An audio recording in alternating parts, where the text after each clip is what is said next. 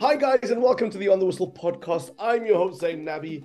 As always, I have Courtney Fries, the former PSL winner, the best under 45 player this side of the equator in Essex. How are you doing, my brother? Zain, I'm in good form. I'm running at a good pace at the moment.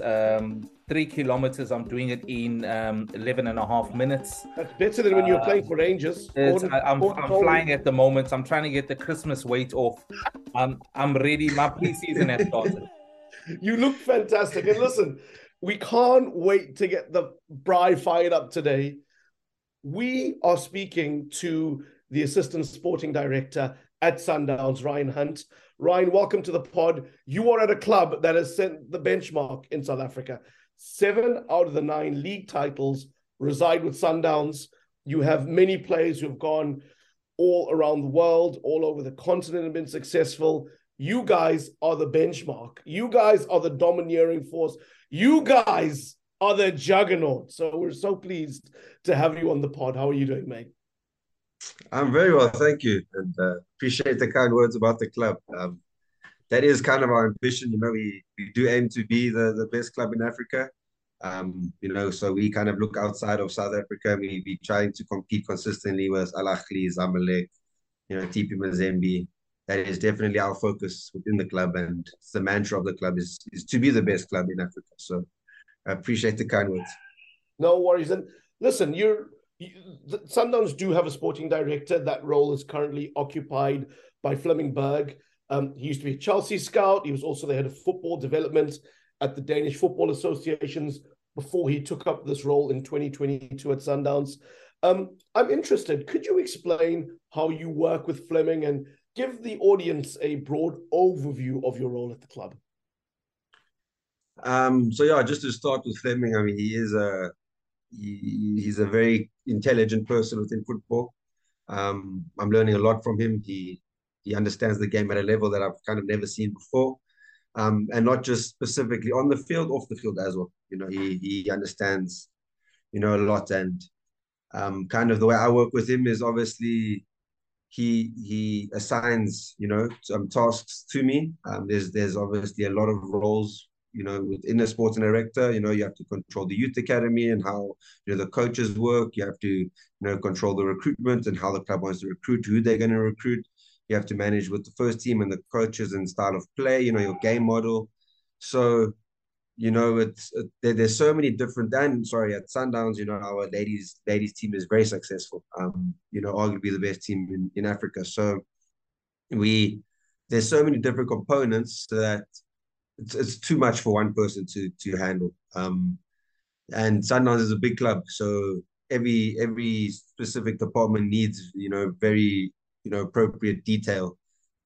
So that's where I become a role player in, is because there's so many things that Fleming has to do that he can't get to everything.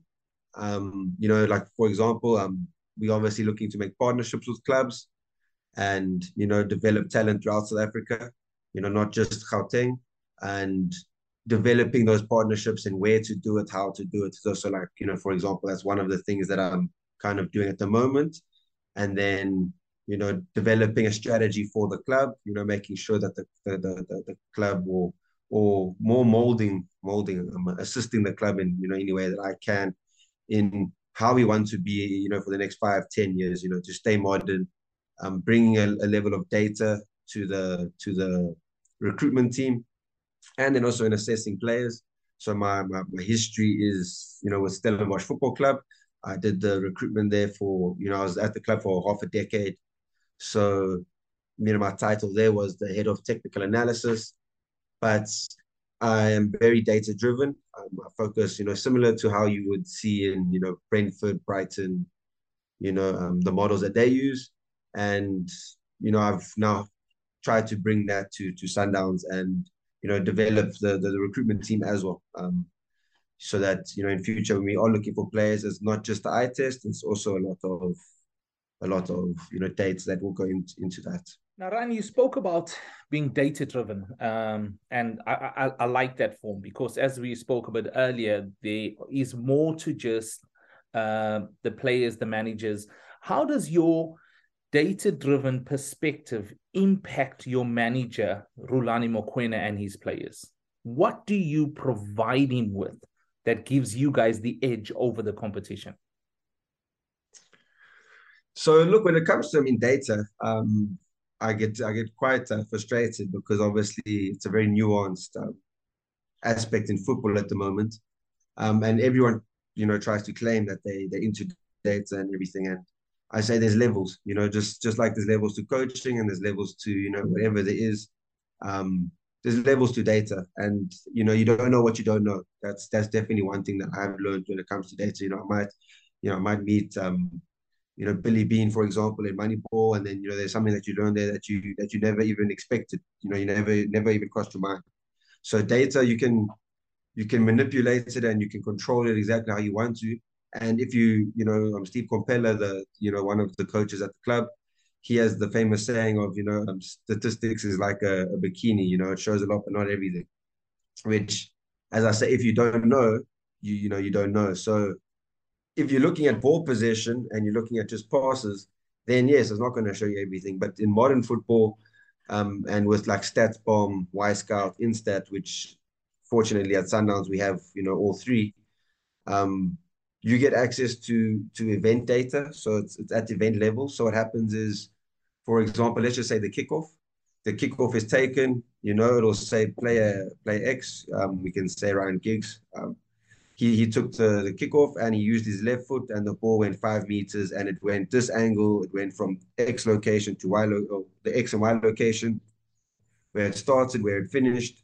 And then once you have all of those events and you have it for every game in every season, and in every league, now all of a sudden have a very big picture, because you have at the end of the season, you have over 1 billion data points, because every action ultimately is an event.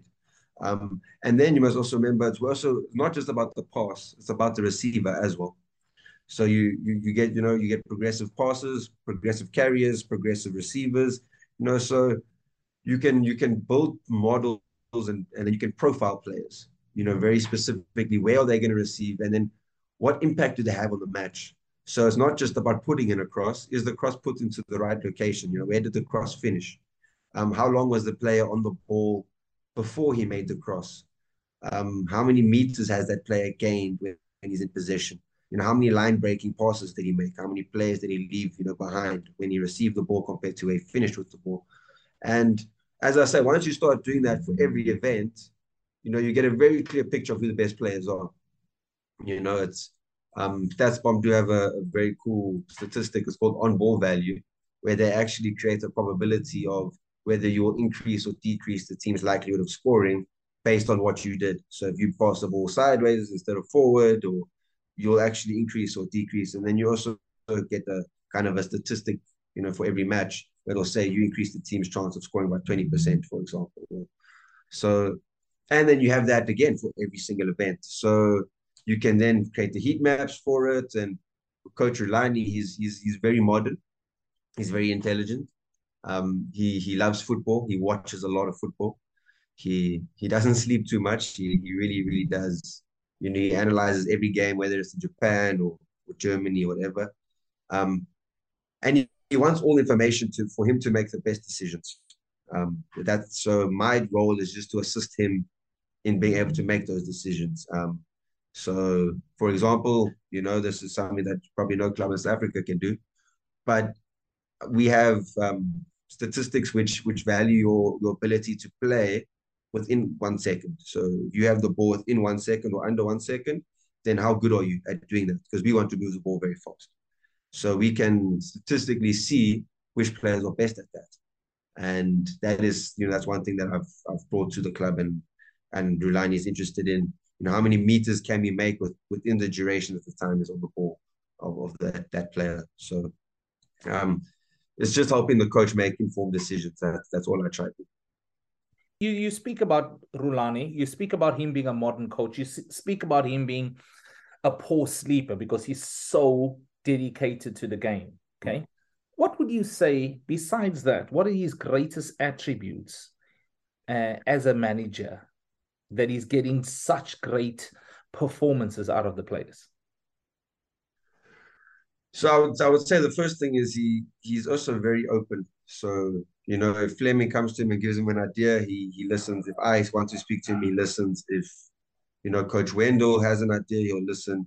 He takes various input, and then he can take in so much information and then make informed decisions. A coach will never, ever, always make the correct decision, because you never know what the correct decision is. But what you try to do is you make decisions that you believe will best influence the club. And that is what he's very good at. Is he wants all the information. He wants, whether it's the sports science, whether it's, the technical data, whether it's the analyst's opinion, whether it's, he wants to see the drone footage specifically on the shape.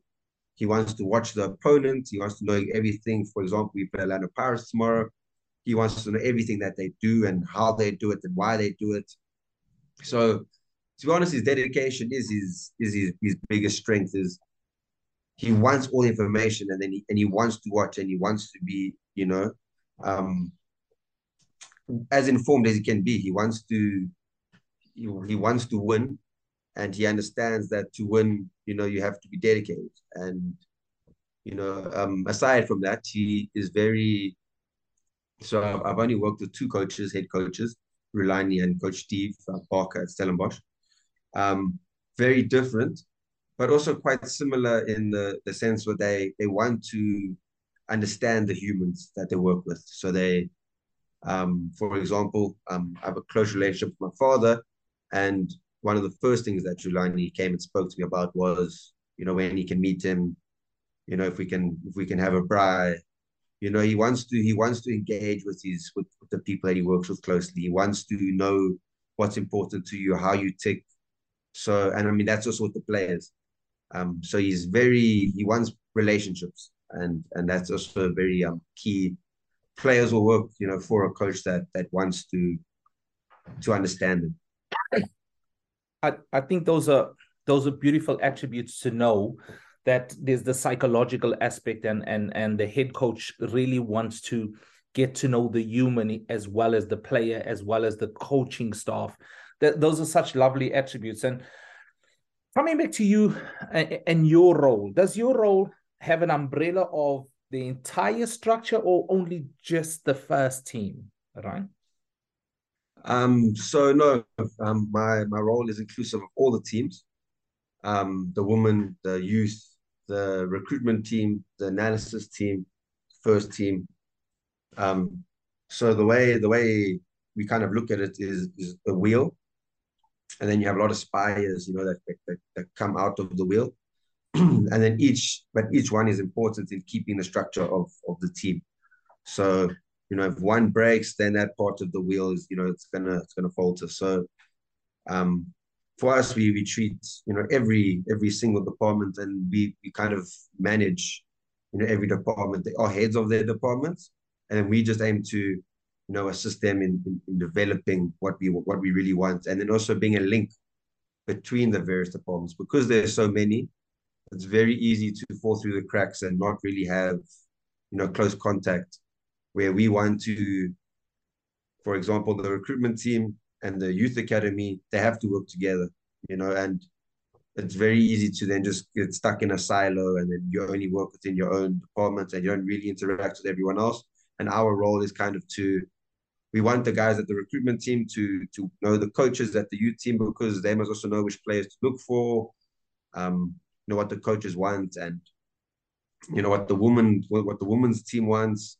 So we kind of try to bridge the gap between the various departments, and so I'm very much for youth football. I think South African football really needs a revolution when it comes to youth development and how the country runs its youth academies, because at the moment it's very, laissez-faire. SAFA, to be honest, don't do too much, on the ground, to assist. So yeah, I'm very, youth driven, and I want to uplift South African football to get us back to a standard where we have players in the Premier League and La Liga. And because one key thing is for Sundowns to be the best club in Africa, there is a 5 foreign rule. So you can't just go buy, so many players. you need your local players to be, as good as they can be.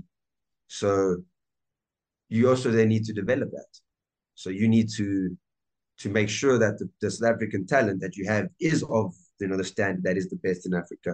And it's very difficult when there isn't youth structures, because then you're relying on other teams, which is not really what we want to do at Sundowns. We want to rely on ourselves. If a team does develop a player and he is very good and he's interesting to us, then we will, yes, go purchase someone. But Cassius Mealula is a good example. He's he scored 9 goals this season already, and he's he started like a house on fire. And at 21 years old, through the academy, you don't have to go buy him, and he's local. He's young. You can have him for the next 12 years. So we need more of those types of players that come in from a young age, and that they understand the philosophy of the club because they've been brought up through it. They completely are embedded into the infrastructure of the club. So yeah, there's lots of departments that we work with, and one of my big passion projects at the moment is specifically the youth academy. Before I hand over to Zane, Ryan, my next question is focused around your style of play, your pattern. Because if you looked at the current World Cup that has just left us, which is, I think, one of the best World Cups we've had in my lifetime, a lot of the teams that were very successful didn't have that much possession of the ball. Okay, one of the teams that had most possession went out quite early, Spain. I think they're still passing it around in Qatar, if I'm mistaken. That's how much they pass this ball around. But when we look at a style of play, so what could you say to me is Sundown's trademark style of play? Because I'll give you an example. When I was at Rangers, our style of play was 3 at the back, kick in the channels, cross the ball, George scores. Simple. It had no creativity, nothing. Break down Sundown's style of play for us. Without giving away any secrets, we're a possession dominant team, naturally. Possession is a very interesting statistic as well. So I don't look at it in percentages. You break it down in a couple different phases. So one being, how long in a game do you have the ball? So yes, a match is 90 minutes. So when people look at it and say you've had 60% possession, it's not necessarily meaning that you've had 60% of the 90. Because as you saw at the World Cup, they've started now including in the no contest, the no contest possession. So ball in play and ball in control is very important. And what you'll find is teams that want to play, like Spain, more possession based, they will have large amounts of ball in play time. So their ball in play time will be very high. Where teams that play long balls, naturally they will, the ball goes out a lot more often. There's a lot more fouls, and so their ball in play time is a lot less. And a theory that I developed is based on the mathematical philosophy of variable change. So there's kind of 3 ways. There's different ways you can play football, but there's 3 kind of overarching philosophies. And that's obviously long ball, then there's the counter-attacking, and then there's possession-based. And the way you do them can differ, but that's kind of the 3 overarching things. And then mathematically, it also makes sense. There's a reason why Burnley, for example, will play long ball football, because if they play Man City and they try to keep possession against them, they don't have the individual quality to beat them. So if they want to beat them, they have to create a lot more 50-50s, because the individual duels actually are 70-30. So the way you beat them is you now trying to create more 50-50. So you kick it long, it's in the air. Now it's you versus me. It's a 50-50. Then it's a second ball. It's a 50-50. So now the game becomes a lot more competitive when it shouldn't be. You shouldn't be as good as the other team. And then, your counter-attacking teams generally, they have a few better players than the opponent, but maybe not enough. So that's similar to France. France are very good at that. And where that is very important is you have to, as a person in football, you have to not let your ego get the best of you. So you have to understand, you have to look at their team, like France do often, and they say, listen, we probably have 6 players that are better than their players, but then there's maybe 5 that are competitive, and we can't just dominate the ball against them because they're also good players. So you can't just do that. And then what you do with counter-attack football, your transitions, is you're trying to create chaos because because you have, the six individuals, and if you develop your structure, in such a way that you can play on counter-attack, because your counter-attack chances that you create will always be the best ones. Counter-attacking chances are generally your one-on-ones. It's cutbacks. It's very good high-level chances. There's a lot of probability in scoring goals from those types of. So you want to create those. And then there's your possession, So like, for example, if Mamelodi Sundowns play against Maritzburg, we expect to have 70% possession. There's nothing we can do to stop. We can't just kick the ball back. So, they will play a low block, and we're going to have to break it down. And then you have to find different ways to break it down. And that's where you have to learn how to create chaos. So, you get into position. So there's the control phase, there's the progression phase. And once you get into the creative phase, you want players to play creative passes, because there's twofold. Once you play a creative pass, you obviously increase your chance of scoring, because you're trying something. If it lands on the striker's foot or whatever, you created the chance. And two, you actually don't mind losing the ball there. So if you try the pass and you're in the final third, worst case scenario, you lose it, but you lose it in front of a defender. And what the one thing is, the defender, he hasn't had the opportunity to look up. So a defender is obviously defending. He's focused on the player with the ball, or maybe he's screening for the opposition. But once he gets the ball back, so now we've tried to play a pass, the defender has the ball. He hasn't had the opportunity to know where his players are. So he still has to get his head up and look. So that's where counter pressing is very important. So now this player, as he wants to look up, your players are already in position to counter press, because you've progressed to the final third and you have a lot of players in the final third, and that defender hasn't scanned. So then you can counter press, and then all of a sudden you've created a counter attack in the final third.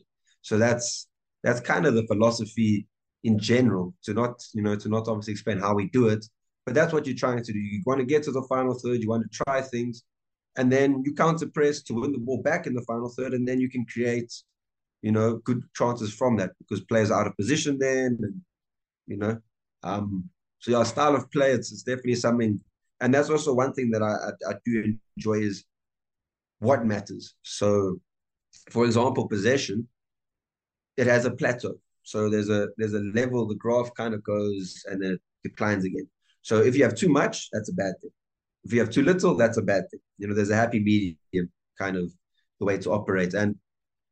But then it's also very interesting but you do want to keep the ball for long phases. So if you keep the ball, you don't want to keep it for short stints. You want to keep it for long, but not too many times. So that is also a very interesting concept that is with the statistics that's coming into football. How long do you want to keep the ball, and how often?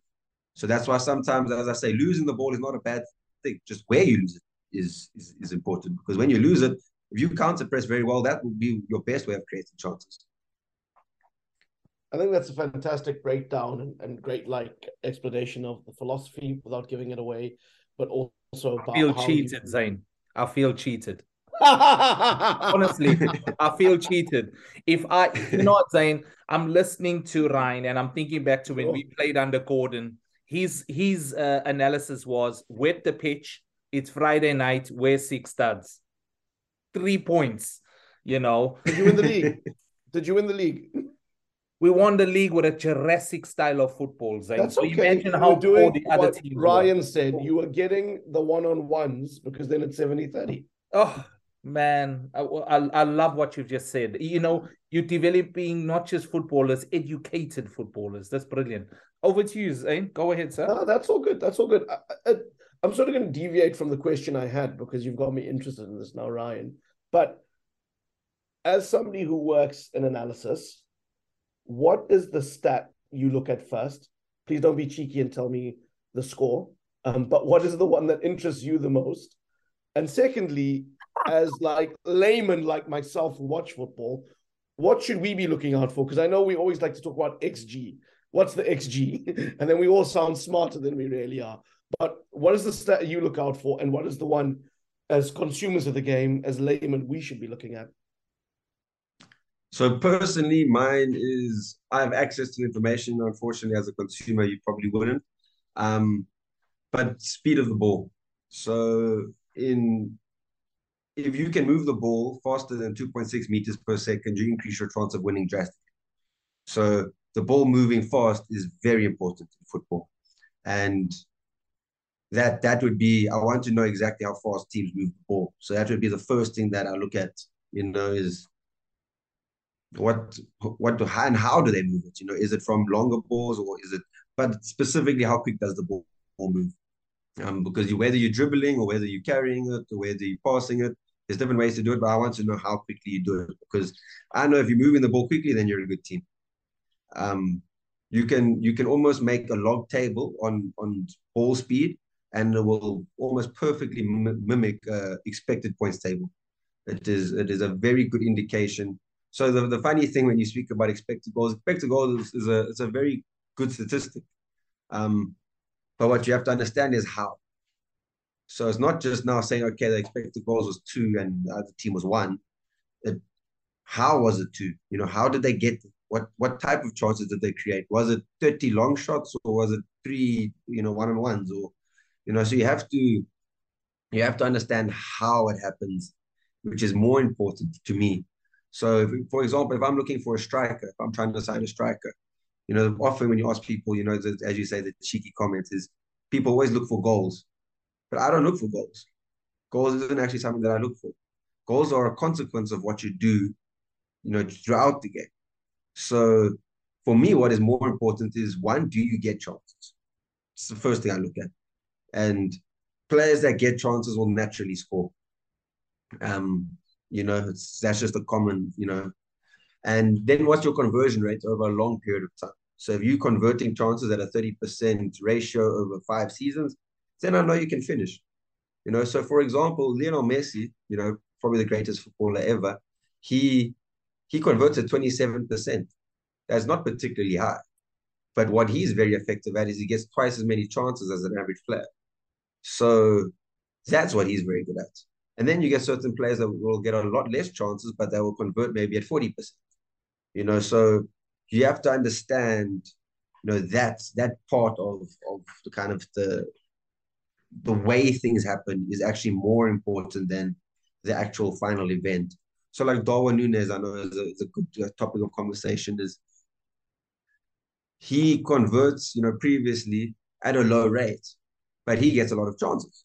So he will naturally score goals at the end of the season, but he might be the meme, after the game because he will miss a couple, because he's not going to score hat tricks every game, but he will score goals, and that's what the club will need at that, in that player. You might have a Salah who will convert at a higher rate, but you'll get a lot less chances. So you want different types of players as well. You don't want 3 players that are all identical. You want, players to also combine. And when you're creating a team, you look at all of those things. So you say, what type of chances does this player create? Because you want the striker he wants these type of chances. So this guy has to create those type of chances. And then where does he create those type of chances? And then you have to look at, which midfielder is best at getting the ball to that position where the guy can create those type of chances so that guy can score those, type of chances. So, but all of that comes down to ball speed. If the ball moves too slow, you can't break down any team. If a player receives it and, they often say in the pocket or whatever, all that's happened is you move the ball faster than the team could get into position. So obviously the compactness that a team wants to have, you moved it so fast that the player hasn't been able to get compact yet. So now he has an extra second to make a decision. And that's why Kevin De Bruyne gets to receive and turn, more regularly than any player in the Premier League. It's just because City move the ball so fast that he gets to receive, turn, get his head up, and play the delivery, So he doesn't necessarily move the ball very quickly, but Bernardo Silva does, Gundogan does, Rodri does, Cancelo does. And all of them have to move it very fast so that De Bruyne gets an extra second on the ball. And that's why I say ball speed is the most important. I look at that Sundown squad and where it's maybe different to some of the other top African teams with recruitment is that it strikes me that there are 3 South Americans in the squad. You have Gaston Sereno from Uruguay, Marcelo Holanda from Chile, you have Erwin Saavedra from Bolivia. how is it that Sundowns have come to find South American play so important to what you do? What are the stats that are being seen there? Why is South America so fertile for recruitment? Is that something you have some insight on? Yeah, yeah. So I brought Junior Mendieta to Stellenbosch as well. So the South American market is, look, in Africa we like football, in South America they love football. That is their lifeblood. But there's a couple of reasons. So one is the infrastructure is also not very developed. So the fields aren't necessarily very good, which is similar to in Africa. The weather conditions are quite similar. One day it can be hot, the next day it can be raining. So the adaptability becomes quite easy. It's easy for them to adapt to our climate and our way of living. And then also they are very technical footballers. So in South Africa, and every region kind of has a difference. So like Senegal, for example, you're not going to expect to find very technical players, but what you will find is very physical players, not just in strength, but in athletic ability. They're very quick. They think of like Sadio Mane, although he is also quite technical. But that is the type of Senegalese player you get with Diarras and those type of players. Where in South Africa, we're also quite similar. We have athletic players, not very technical players. So that's why when we do have a technical player, he stands out, above the rest, like a Teko Modise. Because it's not normal for us. We don't naturally produce those type of players. Where in South America, that is their natural type of player. They don't necessarily have physical players. So to create a balanced team, South American players assist us because not everyone is a runner. You need some people to run, and some people to be physical, but then you also need the players that can move the ball and play one touch and receive on the turn and have a little bit of a different type of flair. South Africans have flair, but South Americans have a different type of flair, and that's where you create a bit more balance with South Americans. Europeans play in a very structured way, which is not really common to South African football. We don't really have structure yet, and that can be looked at from grassroots level. You can look at when players are playing in a township and using a dustbin as the goal. And, it's very unstructured. It's just how we develop. And in Europe, it's very opposite. So it's very structured. So if you bring a European player here, you have to be cautious just in the sense that they might rely on structure. They might need structure to perform the way they do. It's not a perfect science. There's obviously very, very good footballers in Europe. It's just if you're only allowed 5 foreign spaces, what's your risk to reward? You don't want to make mistakes with those players. And South America, generally, you at least get players that will fit in quite comfortably. Ryan, your team is flourishing. That's the only way I can describe it. They are the dominant force in South Africa. They have been, they continue to be. But looking at this current season, having spoken to people like Kevin Johnson, Gavin Hunt, who are in different teams, from someone looking from the outside like Kevin Hunt, who do you guys perceive as your greatest threat this season? Probably Orlando Pirates. Obviously, and we're playing them tomorrow, which does make it a big game for us. But Orlando Pirates are becoming a lot more modern in the way they do things as well. So Stellenbosch was obviously the first club to get data, which was obviously as a result of myself. But now Pirates have Cape Town City have got on board. Teams are beginning to catch up. And their particular skill is they're a well-coached team, but their defenders are very, very good. I'm a big admirer of Orlando Pirates defense. I believe that, they have 4 centre-backs that will probably be in the top 5 in the country, top 6, top 7, but they have very, very effective defenders. So they're difficult to beat. Everyone looks at they don't score too many goals, whatever, but they don't concede too many either. You can win the game 1-0. So that's I admire the team a lot, and I think that the more the coach gets, obviously now during the World Cup, I'm sure they were on the training ground a lot. So yeah, they will be a big threat. To be honest, for me, they are probably the the second best team in South Africa at the moment. And then, to be honest, after that, I would say Cape Town City. Cape Town City are a very effective team. They have been for a long time. They miss a lot of chances at the moment, but that won't be consistent. So as soon as they do start scoring chances, then they're going to be, putting teams to the sword, because they actually create the highest XG in the league. They create the most chances. So they just haven't converted at a good rate yet. So Cape Town City is also a very, very good team, and they're very, very good players. I'm very impressed with their structure and the way they run the club.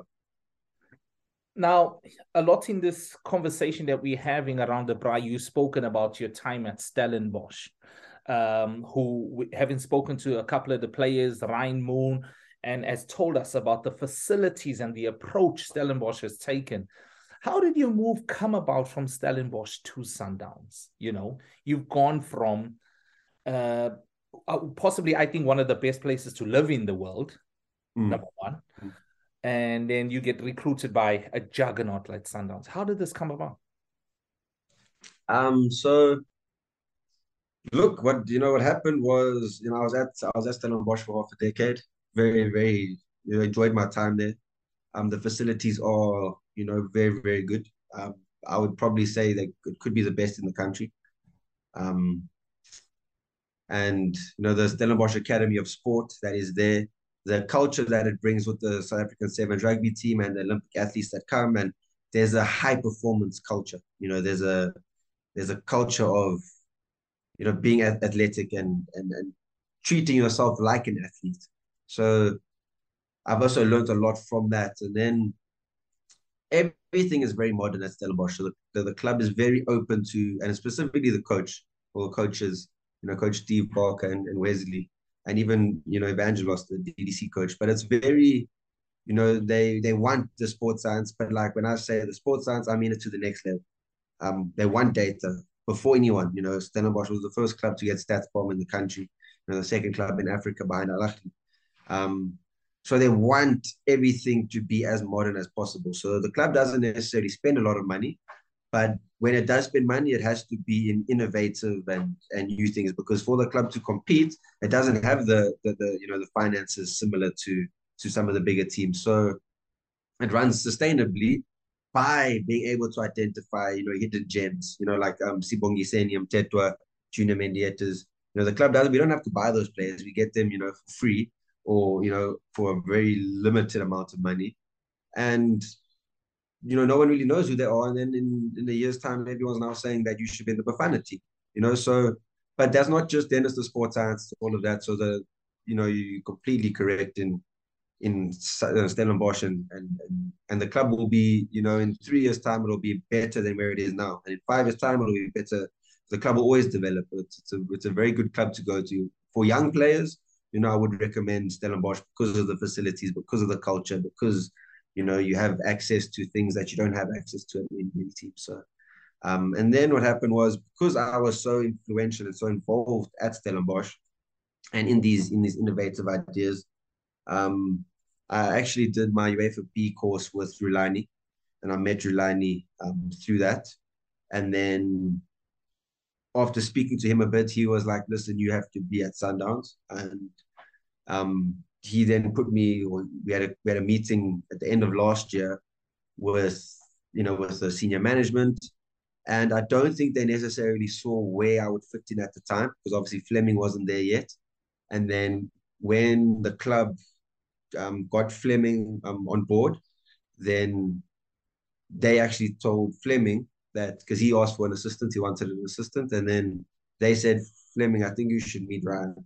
And then he actually flew to Cape Town. We had a meeting, and then after that they said, listen, we want you on board. And I did also speak to Kaizer Chiefs. Kaizer Junior, I do appreciate Kaizer Junior very much. I was very close to going to Kaizer Chiefs. But yeah, at the end, the relationship with Fleming was very important. Then I spoke to senior management, and we got the deal. We got the deal done. I liked where the club wanted to be. As you say, the juggernaut. The club wants to even improve on that. So the philosophy is it always has to be the best. So it's even if it is the best, it has to improve to become even better.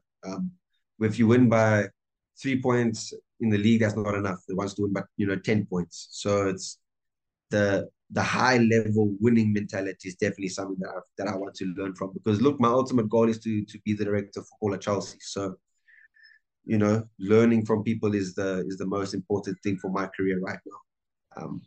So yeah, the move was a long and it was a big decision to make, because also I very much enjoyed my time at Stellenbosch. I have to say, Ryan, that is fantastic detail on how the move came about. And I love to hear that you want to be a director of football at Chelsea, because that was a club that actually empowered an African and Michael Emenalo for the longest time when Roman Abramovich was in charge of the club, a key decision maker. We know that it was a rolling door with managers.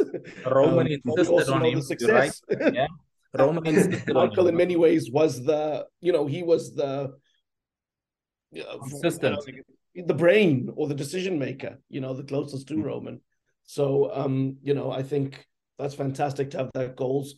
We see what Benny's doing. We see Kolo, who's been appointed at Wigan. I mean, we're hoping that, and part of our podcast is changing the narrative on how people do their recruitment and realizing there's a Pitso Masamane, there's a Walid Radrugi before they get the jobs that they get to. So, I certainly think it's fantastic that you have that ambition. But what's going to be crucial to that ambition is Sundowns' continued success, and also success in Africa. And I have to ask you, from the club's perspective, where does the CAF Champions League fall in your list of priorities? Is it the top priority? Is it the Premier Soccer League, that is? How does it rank in how you guys are targeting things this season? To be honest, it is the only priority. Winning in South Africa is seen as a secondary target. It's expected, rather than you're not trying to win the league. You have to win the league. If you don't win the league, there's consequences. So the Champions League is to be honest, it is the only ambition of the club. I've learned that very quickly, and I learned that before, during the interview process and speaking to senior management and stuff. All the questions are based around, how can you assist us in winning the Champions League? No one, no one's asking about how to win the PSL. The club very much knows how to do that. But yeah, the priority every season is always Champions League, and unfortunately, we haven't been too successful in the Champions League recently.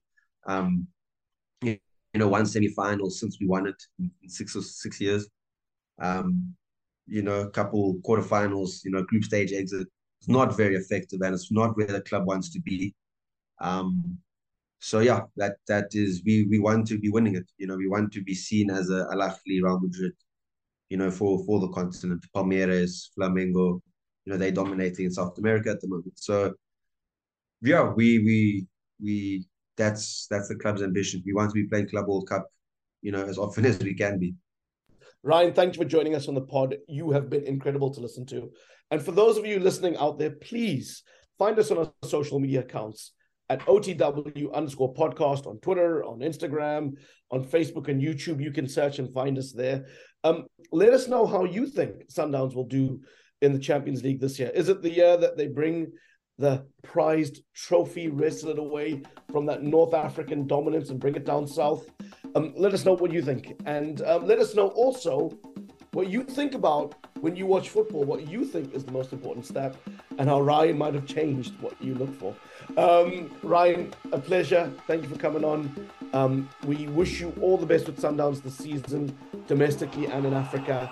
And we certainly hope that you'll be on the show in some capacity before the season ends with one of your medals. Thank you very much. I've appreciated it. Yeah, it's been a pleasure speaking with you guys around the braai, as you say. And definitely we'll keep in contact. Yeah, I've very much enjoyed it.